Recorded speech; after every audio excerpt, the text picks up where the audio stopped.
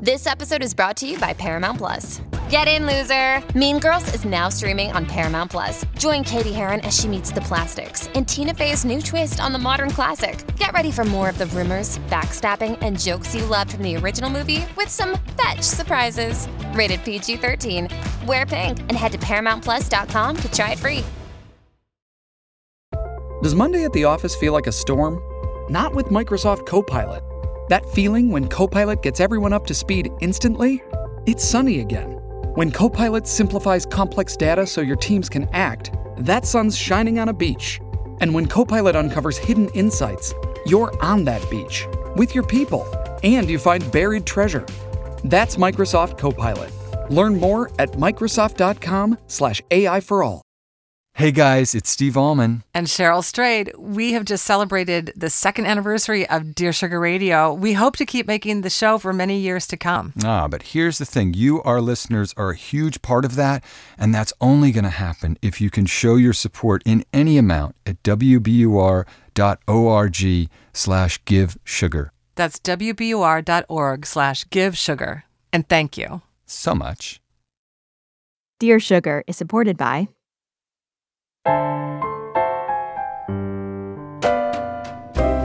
The universe has good news for the lost, lonely, and heartsick. Sugar is here, the both of us, speaking straight into your ears. I'm Cheryl Strayed. I'm Steve Allman.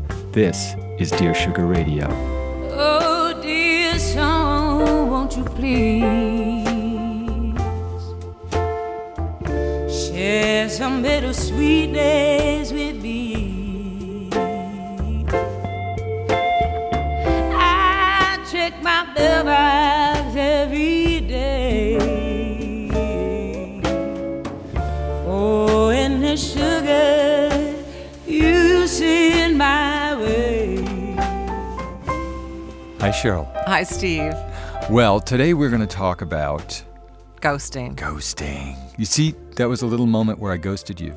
Did you Tiny. catch it? I didn't feel ghosted. Oh. But, it's interesting. This is a new word to many of us. Yes, it I is. think I don't know. I didn't look it up in the thingamajig, but I would say I started hearing it maybe only about 3 or 4 years ago. Right. We're old, so probably it's been around since like the dawn of the new millennium. But for us, it was like, what is all this talk of ghosting? I teach, undergraduates, and they use this term now with a casualness that, to me, again, with the old school heart, I'm like, really?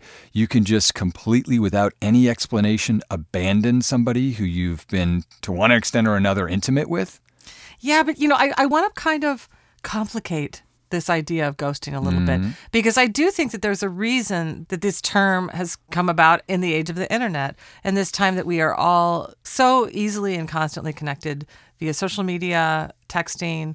And I will say there are so many relationships, friendships, as well as romantic or sexual relationships that I had in my 20s that I guess technically I was ghosted, meaning I had a friend or a lover, and we lived in different cities, so we would correspond via postcards or letters, and then eventually. Should we explain to our listeners what a postcard is? Or no, we're okay. All right. And eventually that faded away, and it was like, oh yeah, he or she never responded to that last letter, and it was, I guess, a kind of ghosting, but it didn't have the same impact that I think ghosting has on so many people today, where some people, if you send them a text and they don't text you back pretty immediately, they feel insulted or shut out. And I think that the internet has changed our perception of what people owe us. Well, I think what you're touching on is something crucial. That is, we now have all these new technologies that means in one way or another you're accessible. You don't just have a private self anymore. You've got a public self out there on the social media network platforms, and via your phone, you're constantly basically carrying around a surveillance device. You think it's to watch the world, but it's also the world watching you. And I think internally, if you made a decision in a relationship, especially a kind of Tinder, short-term relationship that wasn't right for you, there's a kind of panic that sets in. And because you're now essentially trackable, the reaction to it is to completely retreat so that it's unequivocal that you want no further contact. I think it's deeply cowardly and evasive, but it's also a response to this modern anxiety about being accessible all the time. Yeah. Then, of course, there is a different kind of ghosting, and that is you have a relationship with somebody, again, whether it be a friendship or a sexual relationship, and suddenly they disappear. And I have had this happen to me once. It was a friend, and I still, to this day, the ghosting happened about 10 years ago, and I'm still puzzled by it. Every time I think it through and tell the story, I come up at this dead end. I have absolutely no idea what happened. And here's what it was. A friend, I met this woman at a writer's conference. We were roomies, and we were together for a couple of weeks, and we instantly bonded. And we loved each other. I mean, we came to love each other. We stayed friends for another couple of years after our first meeting. And one day, I was going to be in her city, and we had talked the week before. We made a plan that I would call her when I got there. I was staying nearby, and we were going to go to lunch or have drinks or something. And there was nothing out of the ordinary. We had a wonderful final exchange, what turned out to be a final exchange. And so the next week when I got to her city, I gave her a call and left a message. She didn't call me back. I called her again, left a message. She didn't call me back. I sent her an email. And what was really interesting is the ghosting came about so unexpectedly that it never occurred to me that she was intentionally avoiding my calls or emails. Right. I went from thinking, oh, she's busy, to thinking, is there something wrong with her? Right. I said, listen, I don't know what's happened, but I'm very worried. And I even went so far as to Google her to see if there was an obituary or, because she was a new friend and we didn't live in the same city. Right. I didn't have anyone else to call. And finally, I wrote her one last letter, maybe about a year after this ghosting occurred. And I said, I'm still completely befuddled, and you don't have to be my friend. Clearly, you don't want to be. But will you just tell me what happened? Because it is a great mystery. Absolutely. And it's interesting. It's that moment where, is there something wrong with you, pivots into, is there something wrong with me? Right. This is what ghosting does. And the reason I think, even though it's kind of like one of those cool kid words, it feels resonant because it's not just that somebody disappears like a ghost, it's that they haunt you. That's what we're going to take up this episode, and we're going to have some help from the wonderful writer Tim Kreider, who wrote this amazing book of essays, We Learn Nothing, that I babbled about before on the podcast, but specifically about an essay called The Anti-Kreider Club, which is a long and bruising, searching exploration of being abandoned by a friend, a long-term friend. And one of the things he writes in that piece that you made me think of this line, just as you were talking about your experience, he writes about how you walk around when you're ghosted by a friend. You walk around effectively heartbroken, but afraid to admit it. It's a special, open-ended kind of pain, like having a disease with no name. Yeah. Not only are you rejected, but you have to absorb the psychic mystery of why. Is this her? Is this me? How did it happen? Right. And in fact, we also got letters from people in our inbox who are ghosters. There was one brief letter, I won't read the whole thing, but a woman who was involved with the guy and wanted more from him than a friends with benefits, a relationship. And when she finally mustered the courage to ask him to say, here's how much I care for you, do you feel the same way? He hesitated, and she bolted. And what she writes is, it eats away at me that I was never honest with him about my feelings. And to me, this episode is not just for ghostees. It's also for ghosters, and all of us have been ghosters. I've been a ghoster. And it is directly, I feel, the result of somebody who's too frightened of their own unbearable feelings. It's like the fight or flight version of intimacy. You just flight. Mm-hmm. So let's hear our first letter. Yeah. Dear Sugars, last year I decided to date one of my good friends. We had been friends for years. I knew there was a chance that our relationship wouldn't work out, and then our friendship would never be the same. After months of courtship, we decided to give it a try. A couple of months into the relationship, he told me he loved me. Shortly after, he began to distance himself from me. In response, I became needy and constantly asked him for reassurance. He assured me that he was all in and that I made him happy. Then one day, without a warning, aside from my gut feeling, he disappeared from my life. We'd made plans to hang out with our friends that weekend, so at first I thought something bad happened to him. It didn't take long for me to realize he was okay. He was more than okay. He was seeing someone else. A mutual friend finally broke the news to me after days of agonizing. I was devastated. He chose to end all communication with me and our mutual friends as though I'd been so awful he'd rather shut everyone out than spend one more day with me. This made me feel extremely insecure. It does to this day. I'd moved on and forgiven him, but in the back of my mind, I've always wondered why things ended the way they did. Why couldn't he tell me he wanted our relationship to end? Didn't he owe that to me after all our years of friendship? Why did he tell me he loved me and then walk away? Yesterday, more than a year later, I found a handwritten note from him on my front porch table. He wrote that he was sorry for the way things ended between us, that he thinks about me often and wants to meet with me to talk. I do want to hear what he has to say, but I'm worried that this will open a wound that I've worked so hard to heal. Also, I don't think there's anything he could say that could make me feel better or less humiliated. And even though I have forgiven him, I'm not sure that we can restore our friendship. Lastly, I don't understand his intent. Why now?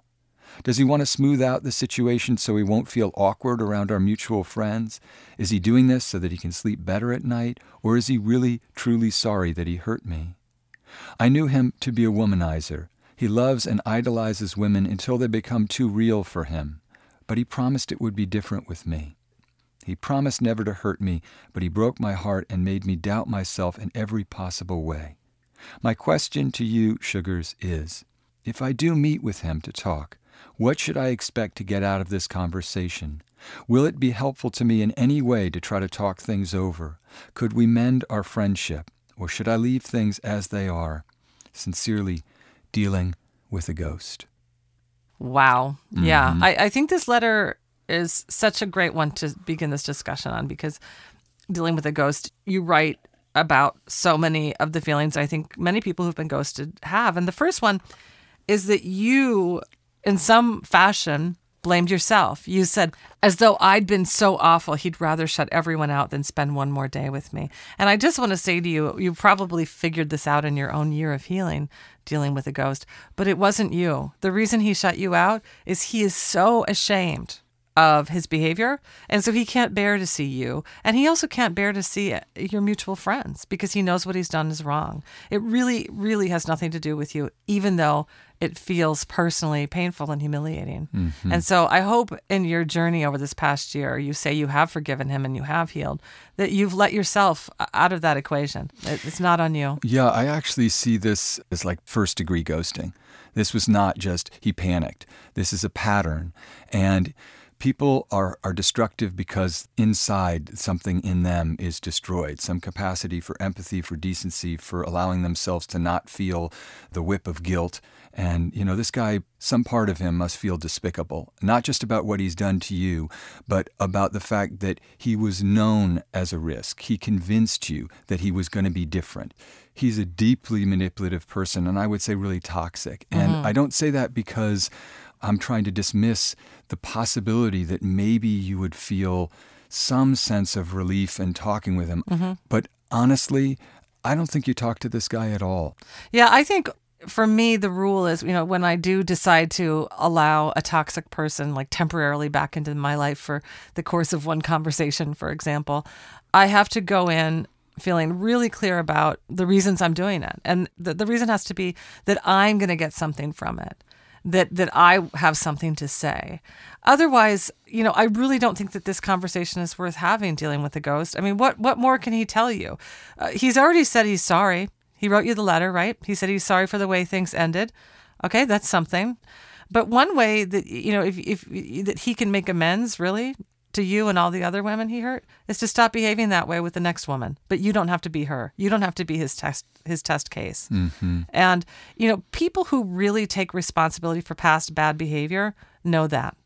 Part of genuinely making amends to people you've harmed in the past is not asking you to put yourself in harm's way again. Yeah. Is respecting that boundary where you say, you know what, I appreciate your apology. I wish you the best, and I don't want to talk to you. Mm-hmm. I think that being very clear and setting a boundary with somebody who so deeply violated your boundaries dealing with a ghost is going to be the best path for you. Yeah, it's interesting because I think with ghosting, we can say that, if you break up with somebody and you're honest with them, maybe not immediately, but eventually honest with them before the relationship ends, and you say, look, it's some combination of things, but for me, I can't be in this relationship any longer. I know that hurts, but I've got to tell you that face to face and give you some accounting of it. That still hurts and it still sucks. But at least that person was upfront with you. When somebody just takes flight and leaves you for months and now more than a year, really haunted with self-loathing and so forth, I don't know that they get a second chance. And it feels like that second chance is likely to do as much damage. Because what happens? Maybe this guy is suddenly a changed man. Well, that's what he said the first time around. Yeah, enact that change with somebody else. That's Right. what I say. Right. Let's pull in our guest, Steve. I think Let's we do should it. call Tim Kreider. Yeah, so I'm so excited. You know, I'm a Tim Kreider groupie in my own way. He's the author of this amazing book of essays called We Learn Nothing. He's both an essayist and a cartoonist, and he's fantastic at both of those things. And this book, We Learn Nothing, this collection of essays, has that amazing essay about ghosting, the Anti-Kreider Club. But I'm even more excited because he has a new book of essays that's going to be coming out. It's forthcoming, called I Wrote This Book Because I Love You. We're reaching him down in Argo Studios in New York City. Hello, Tim. Yes. Hi, Tim. It's Steve Almond. Oh, hi. Hi, I'm in the studio here with Cheryl Strayed. Thanks so much for making time with us. Hi, Tim. Sure. Hello. We're both big fans. Steve especially is kind of dying I think I almost fall into the fanboy category. I teach your essays and think about them. They're absolutely astonishing. And that's why we wanted to talk with you about this. You write so intelligently about the dynamics around relationships, friendships, and romantic relationships, and specifically what we've been taking up, which is when one party abruptly and without explanation exits the relationship. We just got finished sort of digging into dealing with a ghost, the woman who had this boyfriend who insinuated himself into her life and convinced her that he was the one, and then immediately exited stage left. Did you read that letter? Yeah. What were your feelings as you read over it?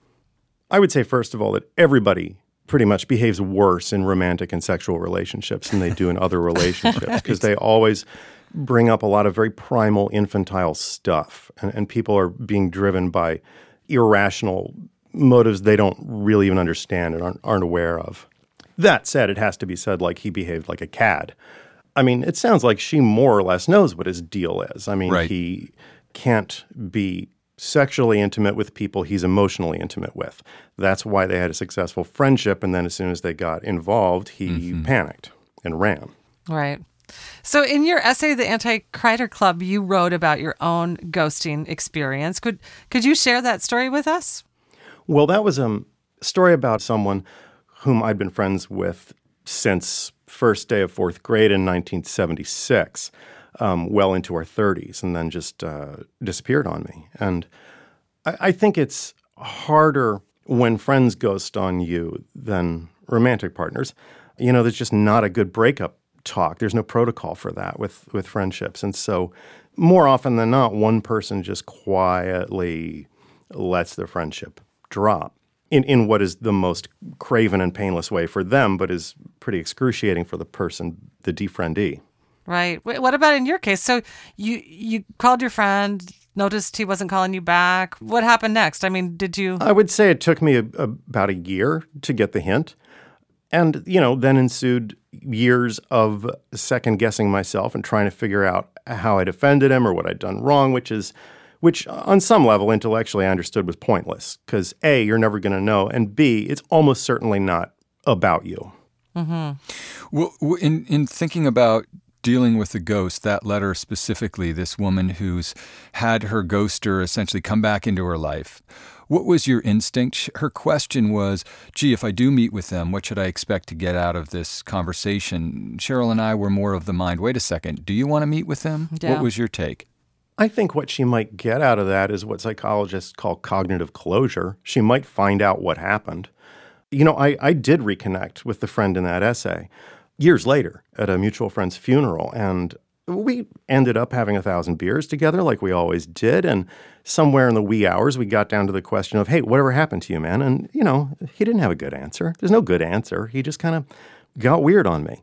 And, you know, he was sorry about it, and I was sorry we'd missed out on about 15 years of friendship, but mostly I was very happy and grateful to have the guy back in my life, even sporadically. That's almost so adult that I'm resentful of you, Tim. It's like, wait, you just... No, actually, I could see kind of this. Here's my question. So when he didn't have an explanation, was he embarrassed? Did he try to hide from you? Was he like, oh yeah, hey, sorry I never called you back, dude?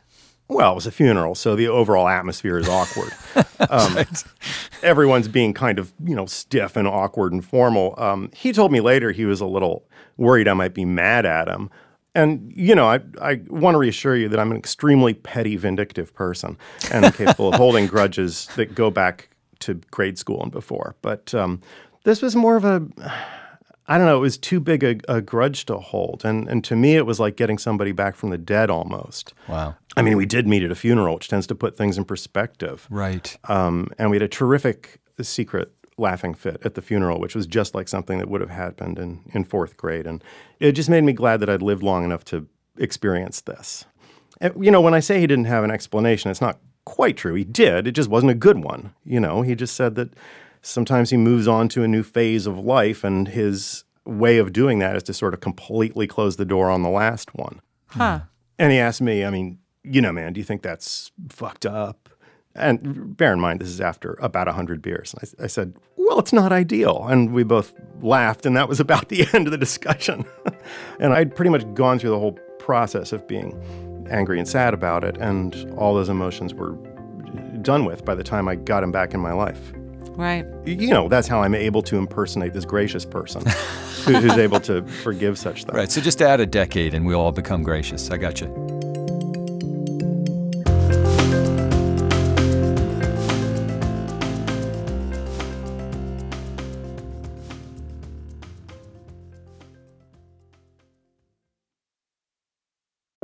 Support for Dear Sugars comes from BetterHelp. If you had an extra hour in the day, how would you use it? BetterHelp Online Therapy can help you figure out what's most important to you so you can prioritize it.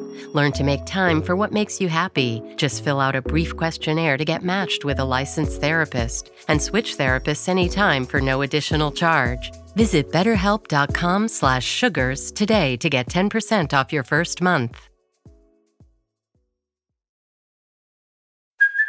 Hey, it's Kaylee Cuoco for Priceline. Ready to go to your happy place for a happy price? Well, why didn't you say so? Just download the Priceline app right now and save up to 60% on hotels. So whether it's Cousin Kevin's Kazoo Concert in Kansas City, go Kevin, or Becky's Bachelorette Bash in Bermuda, you never have to miss a trip ever again. So download the Priceline app today. Your savings are waiting. Go to your happy place for a happy price. Go to your happy price, Priceline. Okay, so let me read our next letter. Sounds great. Dear Sugars, I'm writing because I'm stuck, having trouble feeling a sense of belonging, and I need you to spin this problem for me in a way that I can live with. My best friend from college, who I've known for 19 years, since we went to elementary school together, ghosted me. I listened to your episode on friendships, and it seemed to focus on how to break up with friends by drifting away slowly. But for those of us left behind by our most trusted friends without explanation, this process is on par with losing someone through untimely death, but with the added caveat that your rejection is so complete that you're not even worthy of an explanation. My life has not been easy since I graduated from college 3.5 years ago, and I know I have asked for help from my friend and leaned on her for support. My boyfriend died 6 weeks after graduation in an accident, and I was wrecked. I didn't live near my friend at the time, but we spent many hours on the phone together in the months that followed. She offered a lot of support to me, and I took it. I know being friends with a grieving person is not easy, but at the time I didn't feel any reluctance or resentment from her. Then last spring, I could feel her pulling away. We live about an hour and a half apart, and I wanted to bring her a birthday present. For 3 weekends in a row, she canceled on me right when I was getting in the car to drive to her. I'm not stupid, and I knew what she was doing, so I didn't push it. One day, when I was in town for a different reason, I left the gift on her doorstep. She called later to thank me, but I gave up on making an effort. A few weeks later, my younger sister died. She struggled with addiction and borderline personality disorder, and she killed herself. I didn't call my friend. She found out a bit later when it came out on Facebook. She called me and we talked about everything. She said she was sorry about constantly canceling on me, and that she was better at texting than calling for staying in touch. She drove up and came to my sister's memorial, for which I was very grateful. We resolved to see each other more, and I was happy when she called to invite me to a demolition derby at the county state fair. The two of us are bookish, knitting, young old people, the last ones you would think to see at a demolition derby, but we had a great time. I spent the night, we went to the farmer's market the next morning, and I left. I kept combing over that last meeting, and I can't find anything. When I called a few weeks later, no response. I waited 2 weeks and called again. Nothing. 2 weeks after that, I called once more, said I was sorry and that I wouldn't call anymore. That was 5 months ago. She hasn't unfriended me or unfollowed me on my social media, but she doesn't interact. Her mom will communicate like nothing happened. I recently asked her mom not to because it was too painful for me, and she agreed. It's blatantly clear my friend is done with me and doesn't care about my feelings at all.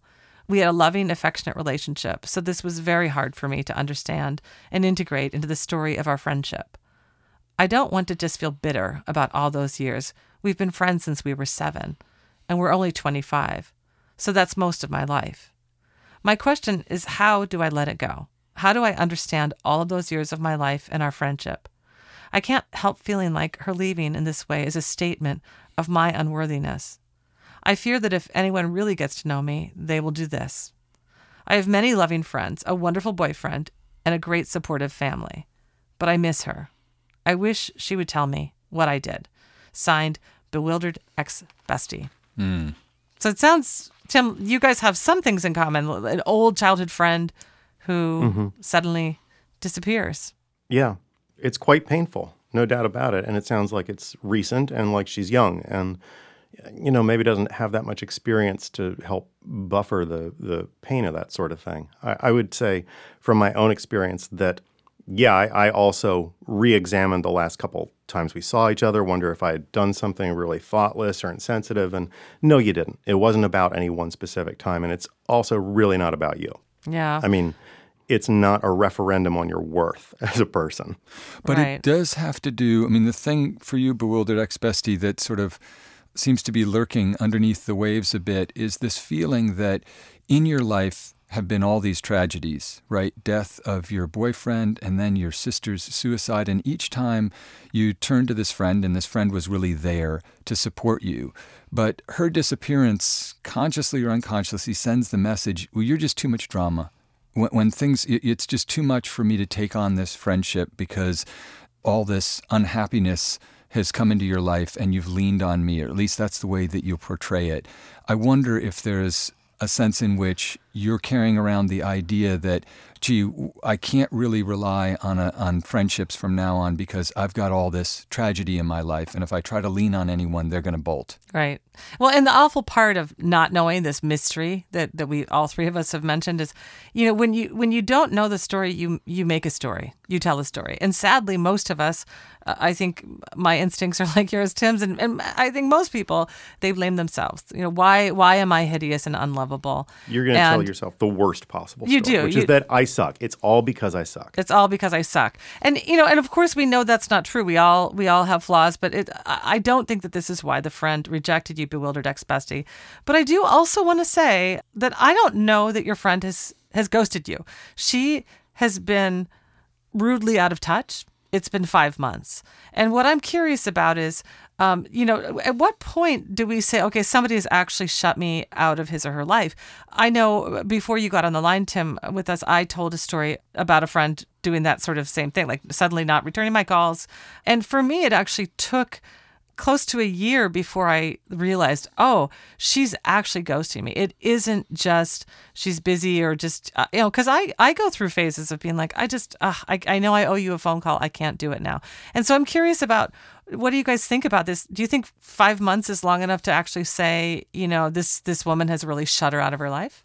It's hard to say. She's sent mixed signals. I mean, you know, she keeps sporadically reappearing and apologizing. She's probably ambivalent or conflicted about it. I mean, we seldom give people credit for being as ambivalent or conflicted as we are about everything. Right. People tend to disappear when someone gets seriously ill or someone dies. I mean, people are crept out by that and want to get away from it. And so I think Lionel Shriver wrote about this or talked about it in an interview when she wrote a novel, So Much for That, about cancer, how suddenly everybody disappears on you because they just don't want to be around it.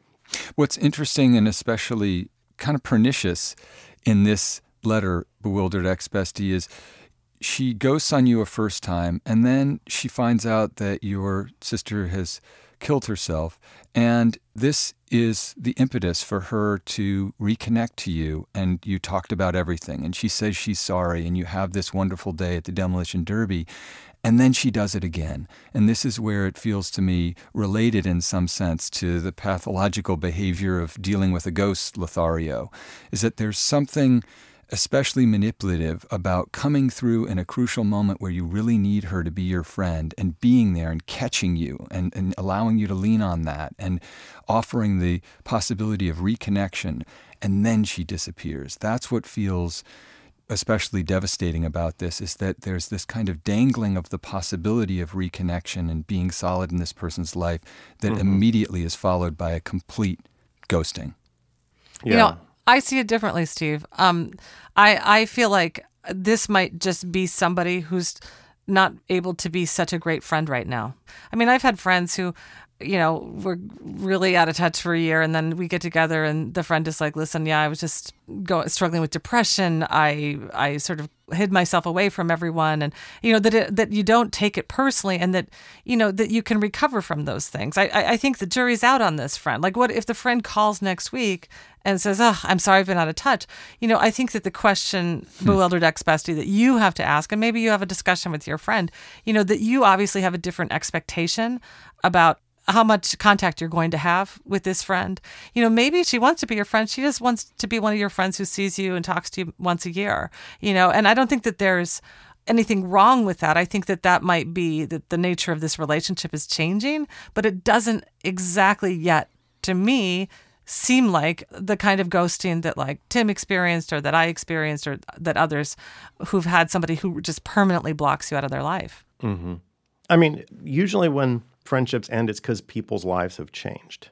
I mean, these two people are young, you said, right? They're 25. Yeah, they're 25. People get really intensely bonded with their friends at that age, and they're also intensely selfish, and necessarily so. So if one person gets a boyfriend or a husband suddenly, say, or buys a house or gets a new job, suddenly the dynamic can change. One of them needs the other a lot less than they used to. And that's painful for the one who still needs the other just as much as ever. Yeah.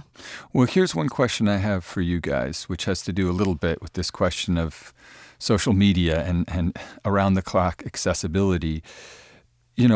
Bewildered Ex-Bestie, you say she hasn't unfriended me or unfollowed me on social media, so you presumably can see what she's up to and, that she's doing whatever it is she's doing, going to the Demolition Derby with somebody new, some new set of friends, but she doesn't interact. Well, that's what it's like, right? Imagine you've been ghosted by somebody who won't return your phone calls, 3 or 4 phone calls, but you see on social media that ad campaign for everybody's happiness. I mean, that's an especially painful kind of torture to have to see that the person who ghosted you, who represents your own self-doubt incarnate, is out there having Sunday brunch with her best friends. And, that's what's gone on without you. Exactly. Gone on without you and having a great time. And that is unique, So my question is it a good idea for you to unfriend or unfollow and simply to say, it's too painful for me right now to have to be exposed to your presence in the world and your happiness in the world? Yeah, that would be a good idea, which, like most good ideas, no one will take. I mean, yeah, social media is a major source of torment, and I think the less time you spend on it, the happier you probably are. Oh, my God. Both of you, both Tim and Steve, are the anti-social media people. We're actually the anti-misery people, but okay, you can frame it that way. I will also note, she did say to you, Bewildered Ex-Bestie, I communicate best via text instead of phone calls. And then when you say all the ways you reached out to her, you called and called and called and called. And maybe, maybe it's just that you sort of do a more soft sort of read of what's going on here and just say, okay, maybe I'll just send her a text and say, hey, hi, how you doing? What are you up to? I haven't heard from you in forever. I think like most people, this friend of yours feels maybe a little hunted. She knows that she's let you down, but maybe your piece of this problem is that you're expecting more from her than she's willing and able to give. I actually have had a couple occasions when I've explicitly renegotiated the terms of a friendship, like how often we'll get together and stay in touch. That's usually initiated by females who I think are more experienced at directly addressing relationships. But, there are times when one person's life changes. Like, I used to go over to a friend's house once a week and talk to her after her kids were in bed. And then I got a teaching job and I was just too exhausted to do it anymore. And I kept standing her up. And she felt like I didn't like her anymore, which is not the case. And we finally had to talk about it and just renegotiated how we would maintain the friendship. Yeah. It can be done. It's just hard to force yourself to have the explicit conversation. Well, and I think that's such a great, that's like so healthy and good. And it's really this kind of collision, different expectations. Your friend thought you'd be coming once a week and that used to work for you and then it doesn't. And what happens is she takes it personally. And, that could have been what ended your friendship. Instead, you guys actually talked about it. You said, no, it's just that my life changed, and you made a new pattern. And I do kind of suspect that this might be what's happening, because I'm just not seeing indications, bewildered ex-bestie, that your friend's really dumping you. It might be that you just have to have an explicit talk about expectations and what people are willing and able to give. And that sounds fantastic, but the painful dynamic with ghosting that's at the bottom of it is it takes two people to have that discussion, which is an uncomfortable discussion because there's an imbalance of desire to spend time, and you have to address that and manage on one side disappointment and on the other side guilt. And that's a big ask for people whose pattern, it seems like, in both of the letters we talked about, is really to just retreat. Yeah. It's worth bearing in mind that even though it seems passive, it's extremely cruel. I mean, everybody who ever had a sibling knows the meanest thing you can do to them is ignore them. Right. I've got a friend who never gives anyone the silent treatment. If she goes out on one date with someone, she'll write them a nice note saying, I liked such and such about talking to you, didn't feel a click or chemistry, nice meeting you. She's about the nicest human being I know, and that may seem above and beyond, but, it's not that much effort. No, it's not. It lets people off clearly and gently. Well, I'm all for that. Tim, thank you so much for taking the time to talk to us. You were really helpful. Yeah, it was a pleasure. Nice meeting both of you virtually. We promise that we'll call you back when we say we're going to call you back. Always, forever. Take care, Tim. Bye, Tim. All right, bye. What I love about Tim Kreider, and it's in his work, is like he's this deeply, deeply compassionate guy who's super insightful, but also like just absolutely bone dry wit and with a very deep apprehension of just how shitty and lazy people can be. and it's appropriate because what he emphasized at the end really matters here. For both dealing with a ghost and bewildered ex-bestie and everybody else who's been ghosted, which means everybody who's ever been a ghost themselves, saying nothing is worse than saying, I can't be your friend in this way that you need as much as you need. I can't be your lover. Mm-hmm. And for anybody who thinks they may have done that, which is pretty much everyone, that's part of the takeaway of this episode. Yeah. It hurts when you do that. That's right. There are consequences to our actions, even when our actions are inaction. So listen, Cheryl, before I ghost on you here for another week, let's do the credits. All right. Dear Sugar Radio is produced by WBUR in Boston. We're produced and edited by Anne-Marie Sievertson. We're recording at Talkback Sound and Visual in Portland, Oregon. Josh Millman is our engineer. Theme music is by the Portland band Wonderly. Vocals by Liz Weiss. Please subscribe to Dear Sugar on iTunes or your favorite podcast app, and follow us on Twitter and Instagram at Dear Sugar Radio, and write to us at dearsugarradio@gmail.com. We will never ghost those letters. We have a no ghosting policy. We have a no ghosting We have an policy. auto reply on our email. That's the safest no ghosting If you want to policy. read it, honestly, that's reason enough to send dearsugarradio@gmail.com an email, because we have a kind of, I would say, a rather verbose auto reply that's worth a read. It's our anti-ghosting measure.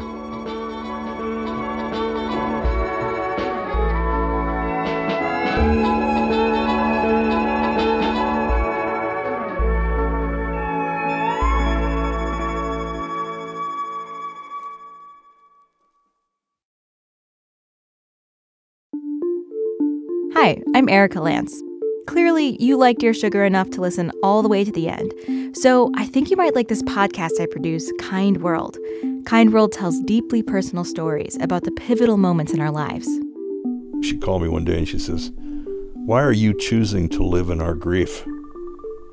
And I said, I'm not. I'm choosing to live in your love. All of those women were witness to the darkest and probably most intimate moment of my life, and they gave me a sliver of light. I talked to all kinds of people about times when they felt scared or alone or overwhelmed and how they got through it with the help of others. I even thought I was a little crazy, but then I'm like, wait, I could do anything I want. I could raise $1 million if I want to. I could cure this disease. I think that he bypassed all that bullshit and just said, I see a human being who needs my help and I'm going to help him. Head over to wbur.org/kindworld or subscribe in your favorite podcast app. Thanks.